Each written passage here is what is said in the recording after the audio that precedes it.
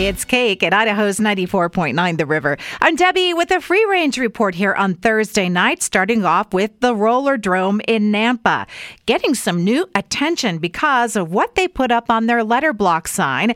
I will thank my friend Claudia Weatherman for pointing this out. It said private parties and public skating, except the letter L was missing from the only word in that string that should have the letter L in that context. Sriracha Sauce Drama, the company that makes that spicy stuff, says there will be production issues because the pepper supply is lower than normal. But some internet sleuths say that's not true. And they think the company is only trying to justify price hikes. So I have a question. How long does a regular-sized bottle of sriracha last in your household? I'm pretty sure ours may have expired 10 years ago. It's just not a main ingredient. A check on fashion trends, and I see that Blokecore is here. There's a lot of tweed involved with this look.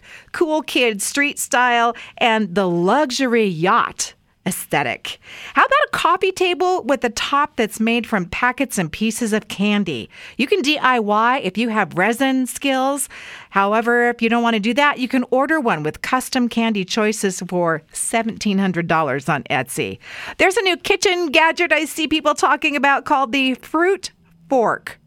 It slices into melons with its kickstand-looking side, and that is not too sharp, by the way, in case it accidentally touches your tongue when you're eating from the fork side. It is about $10.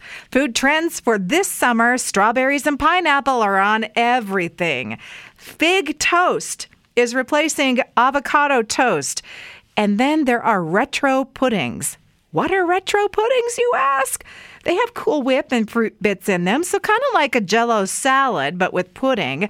Also, savory puddings from the 1970s, like beef gravy, with a maraschino cherry right there on top of it. And on the food trends that are out list, there's only one thing in bold letters, and that is unicorn food. No longer popular. That's a wrap on the Free Range Report tonight. You can catch the past editions at riverboise.com, riverevenings.com, and on Apple Podcasts.